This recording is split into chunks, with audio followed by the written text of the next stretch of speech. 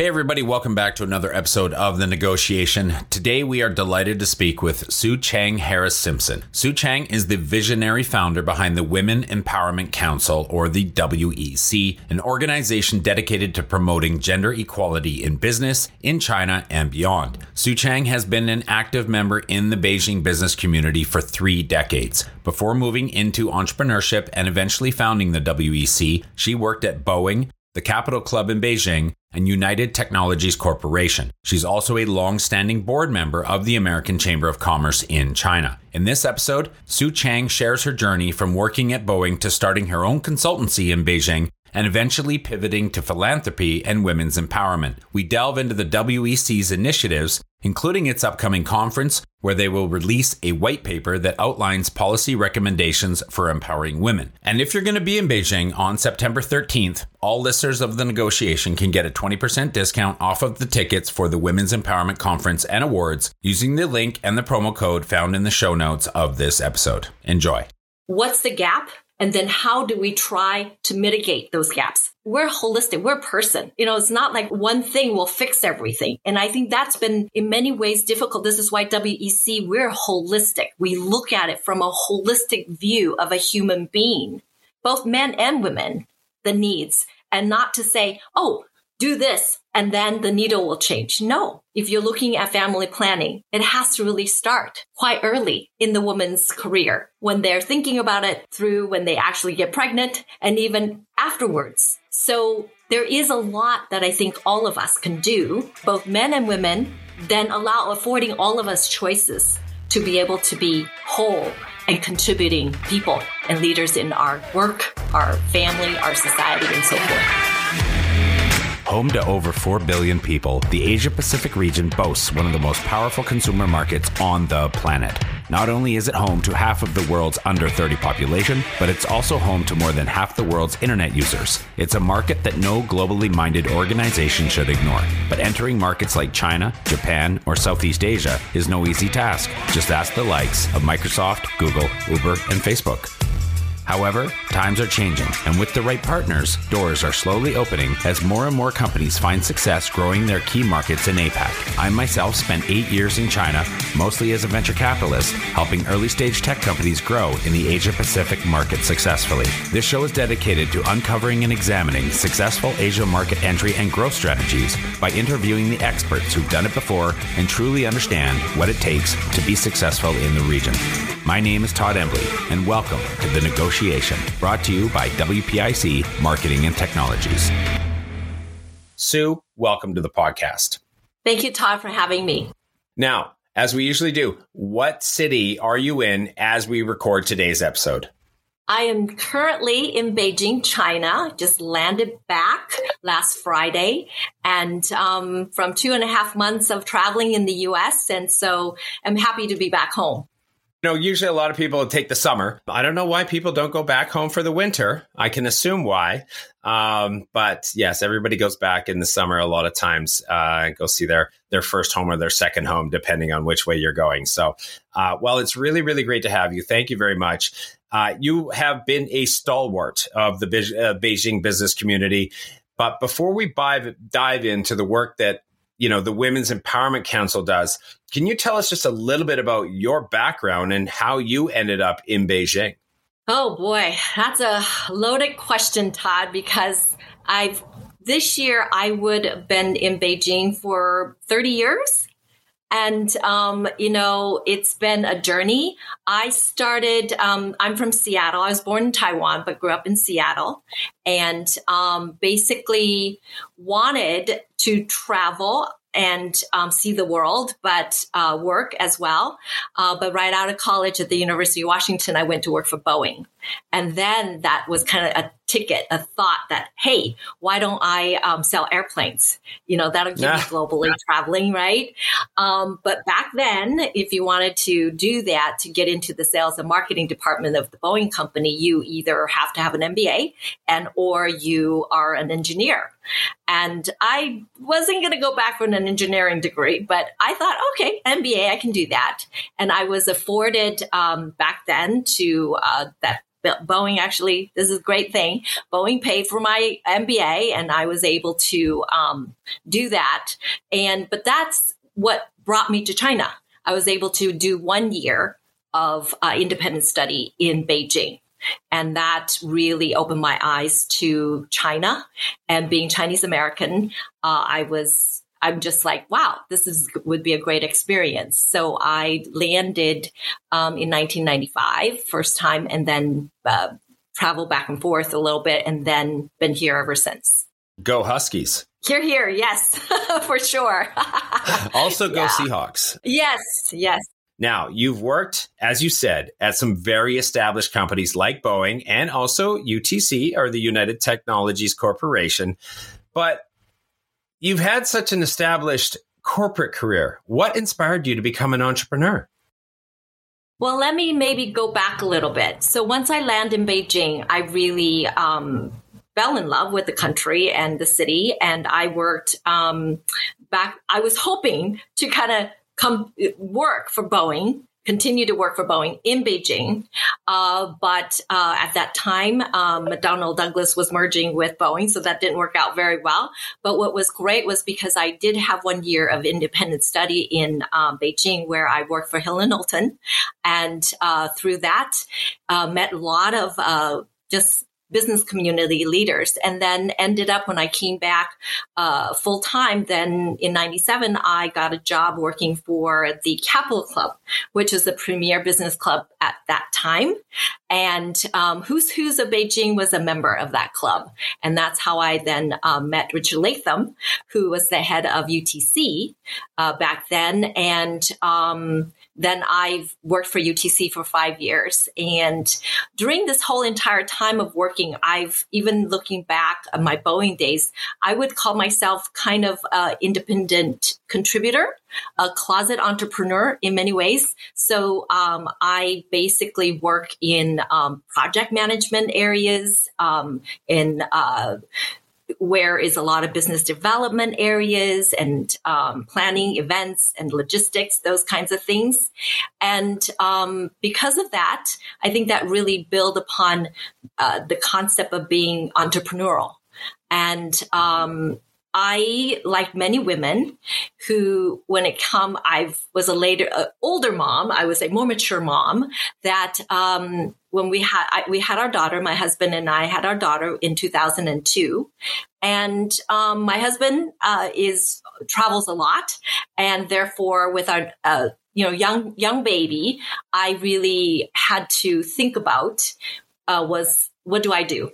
And so I decided that I would leave the corporate environment, and at that point was going to be a full-time mom. But because of that time in China, which Todd, is that there was a lot of growth, amazing energy that was happening here in Beijing and China. And because I was with UTC and lots of things are happening, projects are happening, the U.S. Embassy, lots of new organizations coming into China and companies. I thought, okay, well, maybe I'll try my hands out on being just a freelancer. And that's kind of how my being a closet entrepreneur basically opened. And in 2009, I started my own company, SCHS Asia, Cheng Harris High School. It's like lots of people go, SCHS Asia. I was hoping for SCH, but that was already taken.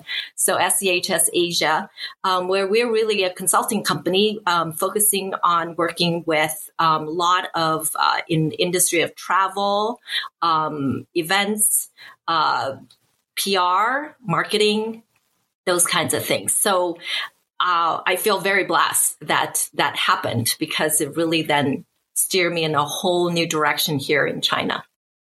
Well, let's give a quick shout out to that. Where can people, do you have a website? Is there somewhere that people can go and check that out?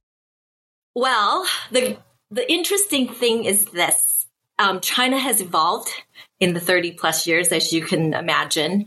And about 7 years ago, I really pivoted because I felt I wanted to do more in the area of philanthropy, education, and women empowerment.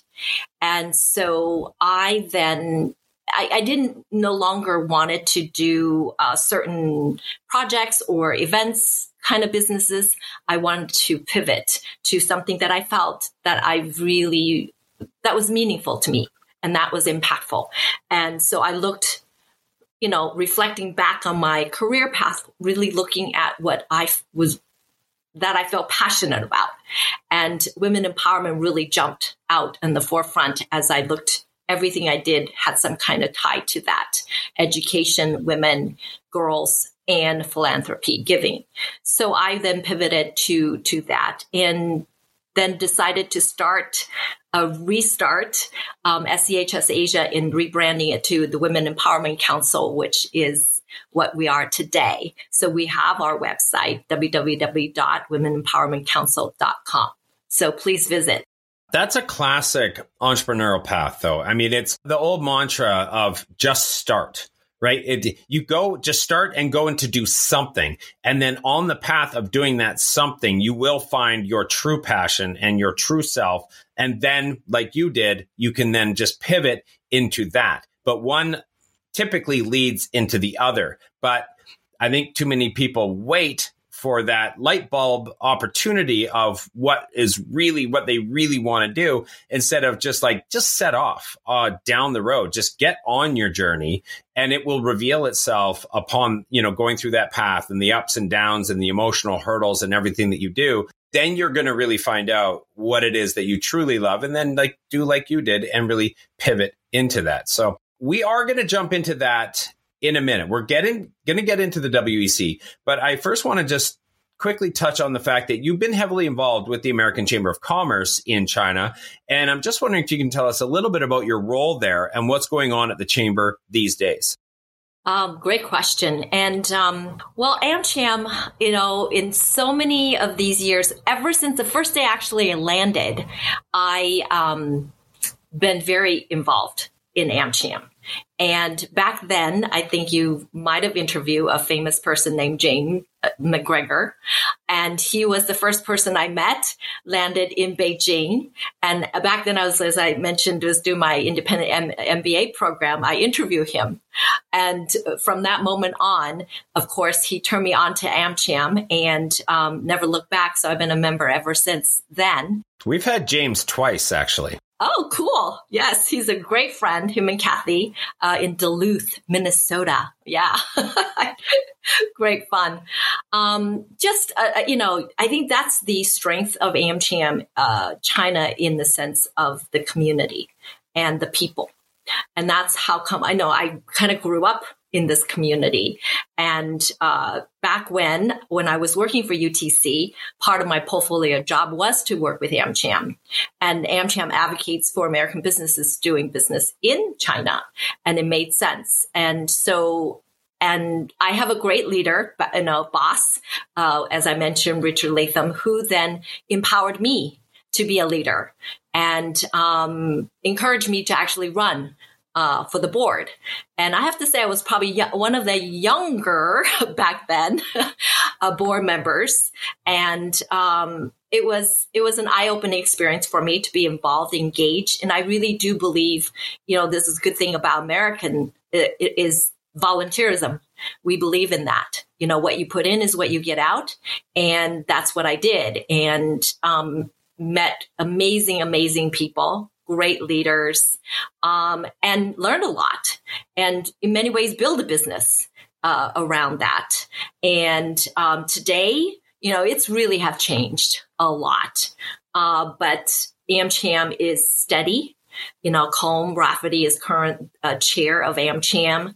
Michael Hart is the president, working hard to really try to be the bridge for the business community and the U.S. and the Chinese government as well. Not easy in the current day situation that we won't go into, but I believe it is leadership, people on the board of AmCham.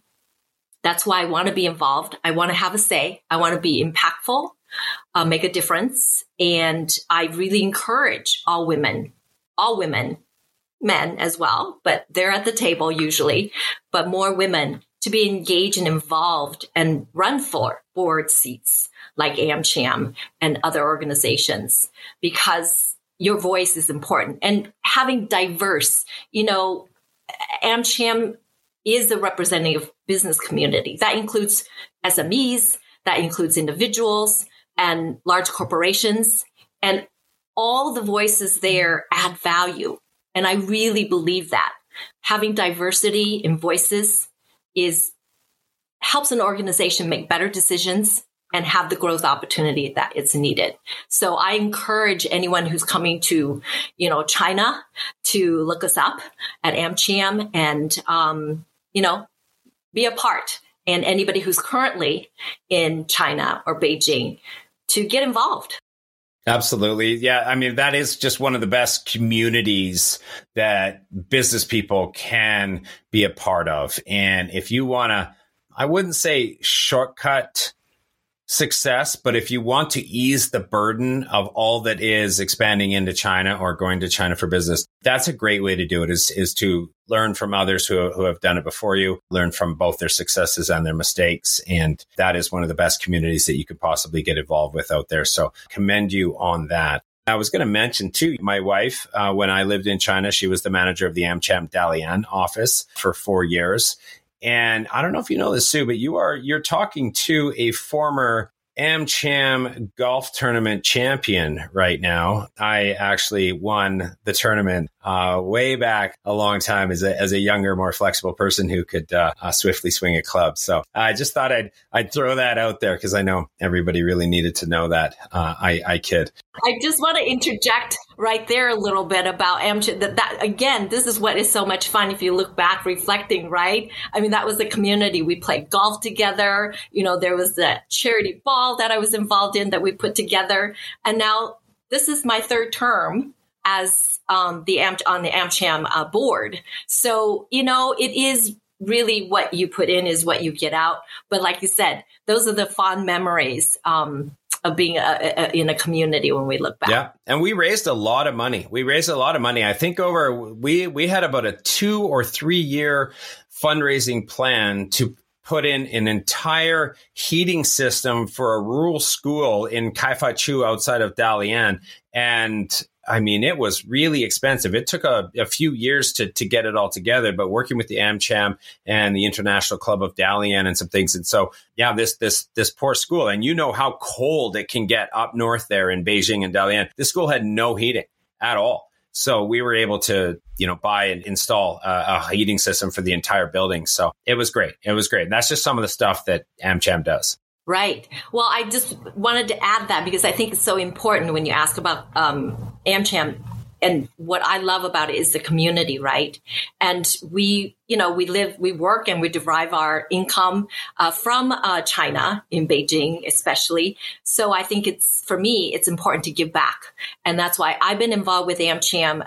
And I started there, the American the charity ball, and now it's an American ball. And like you said, we raise a lot of money for local endeavors, to support, orphans, to girls and women's health, you name it. And so I feel proud to be a part of the community that way. Yeah, as you should.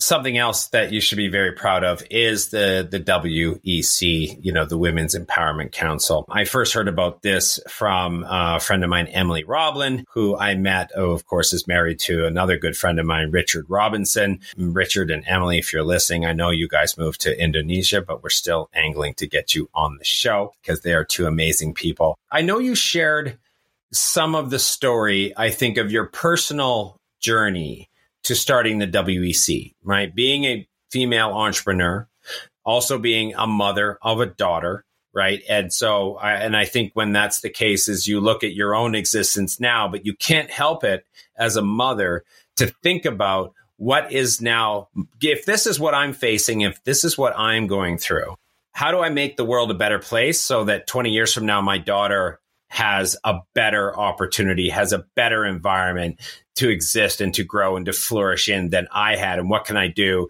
to make that come to fruition? So I just wanted to know a little bit more about the founding of the WEC that maybe you hadn't touched on before, and some of the challenges that inspired you that you encountered along the way as a female entrepreneur in China. Thank you. Wow. I have to say, first of all, I feel very blessed. Been able to, start a company and actually do well. And as I mentioned earlier, about 7 years ago, we partnered with AmCham, American Chamber of Commerce, as you know, back then to work on it was called the Women's Empowerment Summit back then.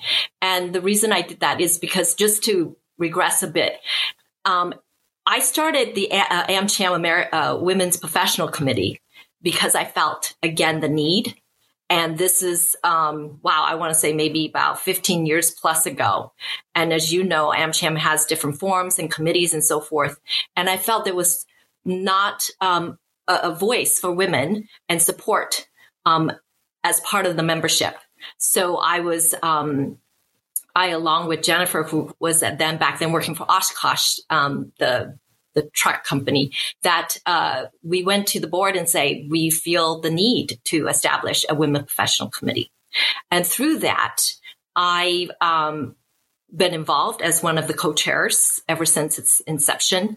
And we started the Women's Economy Summit as a way to bring more awareness. And so I partner, my company then, SCHS Asia, partnered with AmCham to have the Women's Economy Summit. And as I was going through this every year we have this amazing event and lots of people come together. But the question keeps coming up, why haven't we moved the needle? I mean, we're still talking about pay gaps. We're still talking about, all the burdens. And we're still talking about, needing women in leadership positions, having on board, and having to constantly justify always, what's the return? What's the return? And I just gosh, we have to get beyond that conversation, and we got to start actually having actionable things to move the needle. And so this is where about, I would say 7 years ago, 8 years ago, when starting to ask that question, I then reached out to some of the leaders in the community, multinationals, heads of multinational, asking that question, both men and women. And they were also like, oh, yeah, why haven't we? And then when we start looking at statistics and so forth, it's like, back when I was working at Boeing, it was 72 cents a dollar. Okay, men, same job, getting $1, and women getting paid 72 cents. Okay, fast forward many years, about 2025, we're talking about now, if you're being very generous, 82 cents. So why? And so, we all know, if you look on some of the websites for some data, you have numbers like from UN that says, oh, we won't get to parity for another 130 years. And sometimes some certain countries more than that. And you kind of go, for as much as, women were made up 50% of the population. Why is that? Why is that? And it's not like we're not capable. All the research study shows we're capable, we're ambitious, we're all of that. So I think that's why, because of those questions in my mind, and I'm a doer, I want to make things happen, I want to make the impact. I said this one-off event is not going to do it. And that's where I started thinking about, talking to various leaders of companies to say, are you interested? If you're curious and want to really understand how to bridge gaps, try to make it faster. I always said, let's get on the fast train here in China. We're all speedy. So what can we do? And then the seed was planted. And that's why in 2019, toward the end, I pivoted and said, okay, we're going to just start the Women's Empowerment Council. And all we're going to do is focus on that, empowering women and girls and helping to bridge gaps. And how do we do that? We bring together like-minded leaders. And then really, when you talk about empowering women or making changes, it really has to come from the top. There's just no if, buts, what about it? If you don't have leadership, top leadership, executive level sponsorship of that initiative, programs, whatever it may be, it's not going to move. The needles are just not going to move. So I was fortunate that I was able to recruit some like-minded and very supportive companies that were on this journey together. And we started the Women's Empowerment Council with it's a membership organization. We had 3-4 companies that came together, and today, we have 13. So it's been a journey, and I have to say everybody is on a different journey. Every company, I don't believe to say, we're not here to shame or to point fingers. We're here to say, if you believe in what we're doing and if you want to make an impact and change, join us and let's work together to bridge the gap, to move the needle, and that someday this is a moot point. We don't have to talk about this anymore. That was well said. Thank you very much. Round of applause for everything that you're doing. I loved every piece of that. I know that you are coming up on your annual conference and awards here in early September. Tell us a little bit about the history of the event and what's in store for this year. The last few years, it's been quite challenging for all of us, COVID. And so, but we were again very supported by the leaders and our members that we were able to have it online. But last year, we were very fortunate to actually have it in person in Beijing and over 300 plus attendees. And this year, we have our conference on September 13th. And again, we will also have that evening our Women Empowerment Awards in China. So we really believe in maximizing our members' time and the community's time. So we make it very robust by having a conference in the afternoon and then ending with a celebration of the awards in the evening.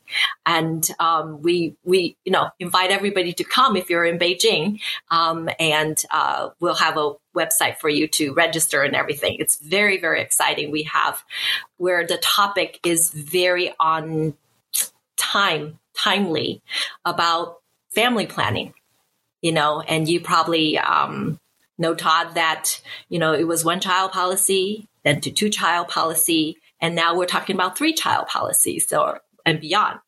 And as you also know, first time, last year is the first year that China has its declining birth population. And with that, I do believe very strongly, yes, we need to have a growing population in order to have a growing economy and have jobs for both men and women. However, women are the one that bears the burden and brunt of having children. And so it's really important to understand why women are not, or why men and women, families are choosing not to have babies, or perhaps, as our research paper we're launching says, starting later. So what are the pain points that's causing families to choose not, or waiting, or not having children? And what we want to say is that companies, society, government, all of it needs to come together to make it easier for women to carry that extra burden. We're talking about equity here. I mean, if you ask me, when I have conversation with my husbands, and with my husband, when I was talking about having baby, or babies, I said, hey, you can have the baby. I'll go to work. No problem. But until that day, someday, maybe, technology may make that happen. Don't know. But bottom line is that it's time. It's time that you will take off. You need to take off to have the baby. and support and so forth. So with that, our conference will talk about that. We'll be launching the Healthy Women, Healthy Economy report, family planning here. It's commissioned by Merck Group. And we're so excited to work with companies, enlightened companies that want to really ask the why, but more important than the how, and, how do we do it? How to share best practices, how to move the needles and so forth. So that we have an amazing panel, and we're supported by UN Women. We're supported by the All China Women Federation. And then we have some amazing, entrepreneurs, as you see, that are doing a lot of great work in fintech. It's amazing that the amount of investment now that's being put into women's health. And it's about time, as I say, to focus on women's health, as we are the one that are bearing the children. I'm glad you went into the white paper. That was something that I wanted to talk about. Very excited for the release of that. And I think I shouldn't opine too much as the host, but on this one thing, I do think it is very important that we call on the current female leaders that do exist out there and ask them to get involved. It's very important that they do. I think for a lot of young women to look up to them as leaders, to aspire to their achievements and their success is very important. And I know that throughout history, we've seen this work well so many times, even go a little bit lateral from business and go into a sports where, 70 years ago or, 60 years ago, I think China put forth an effort to want to make basketball popular. They wanted to start to see more sports become popular. And this goes into the Yao Ming background and story there. And I won't get too much into it, but there was a effort put into producing extremely incredible basketball player that could join the NBA and dominate and become a celebrity. And when that happened, you saw millions of kids in China playing basketball. And there are basketball courts everywhere. And everybody loves it and became enthusiastic about it because they held up that Yao Ming kind of banner as the hallmark of what could be achieved. And so it became something that everybody wanted to do. I have to ask forgiveness to anybody who finds it not okay that I make these references or draw these similarities. And I don't know if I'm doing it well or not, but I think it is just really, really important for us to kind of hail on those that have been there and are successful and are the leaders and ask them to come. And if we want to have a generation of young women standing up and taking charge of their lives and being successful, knowing that they can have it all and that it is within the scope of reality that they can do it, why shouldn't they? Then that's a great path forward to be able to do it. And I know that the WC is doing everything they can to promote that as well. Yes, I can't agree with you more, Todd. Role modeling, role models, right? We all know that when we see leaders out there, we aspire to be like them. Just like you said, Yao Ming or Li Na or any, those, it's not easy, but by having that, especially even business, this is why it was so important to have more and more leaders in C-suites that are women, because when they're not there, then we don't see ourselves there. And so it's been challenging. People are asking me this as why women work. I have a lot of women who work for me and so on and so forth. And it's not about why women. It's the positiveness from being diverse and inclusive of everyone. It's not about men against women or vice versa type of thing. It's about together. It takes two. When Hillary says it takes a village, it does. And why should women have to choose between work and family? Is that I believe society, I believe companies, I believe countries flourish when they're inclusive and bring in the diversity. If you have all mathematicians in one room, well, guess what? The product's not going to get sold, whatever it is. So we know those facts. And this is why I say, going back from you saying role models, but importantly, companies, society, individuals, government have a role to play in that, in having all role models in every sphere, from sports to business to government. You need that in order, and television, right? I mean, in entertainment, we see, but we need more of that for sure in business and women leaders. And this is why WECs exists, to help companies really build a pipeline and figure out what's causing, or what's the gap, what's causing it, what's the gap, and then how do we try to mitigate those gaps. We're holistic. We're a person. It's not like one thing will fix everything. And I think that's been in many ways difficult. This is why WEC, we're holistic. We look at it from a holistic view of a human being, both men and women, the needs, and not to say, oh, do this and then the needle will change. No, you have to be able to look at, if you're looking at family planning, it has to really start quite early in the woman's career, through when they're thinking about it, through when they actually get pregnant, and even afterwards, and so forth. So there is a lot that I think all of us can do, and both men and women, and then affording all of us choices to be able to be whole and contributing people and leaders in our work, our family, our society, and so forth. I couldn't have said it better myself, so I won't even try. That was amazing. Again, another round of applause from everybody listening or watching. That is excellent. Thank you very much for that. Last question I have for you, Sue. What are some of the most important pieces of advice that you would give to a company in China on how they can become more equitable? For example, what are some of the most impactful policy changes a company could introduce in order to become more equitable in the workplace and in China? Wow, that's a fully loaded question. There is a lot. But I think the key point I would like to say to leaders that are, in any company is awareness. Why do you want to have a diverse workforce? And what's the value that brings? And if you believe that it should be diverse, which includes women, men, there's diversity is a whole bunch of everything.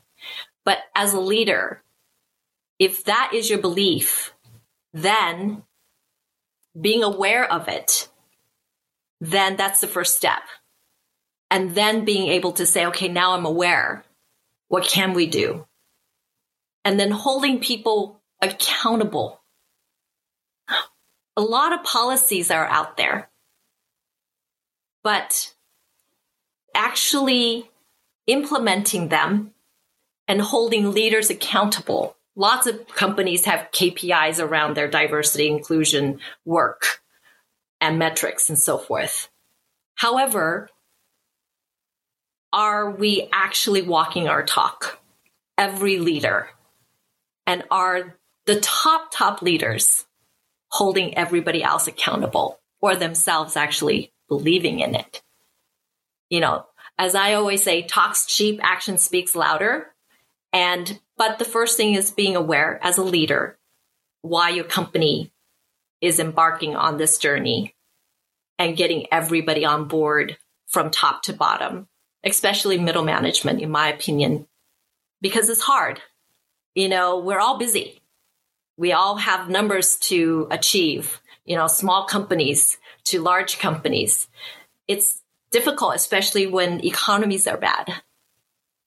But we can't, if you believe in it, it's even more important that you hold people accountable and say, or else all the work that you've done in the past, what's it for? This is why the needle hasn't moved, is because it's always constantly shifting. Should not be the flavor of the day. It should be a part of your core values and mission to be having a diverse workforce being inclusive. And if your goal is to have more leaders that are diverse, that look like the population, then women is 50%. It just cannot be, a struggle why we have to justify everything. It should be part of your core mission. And then,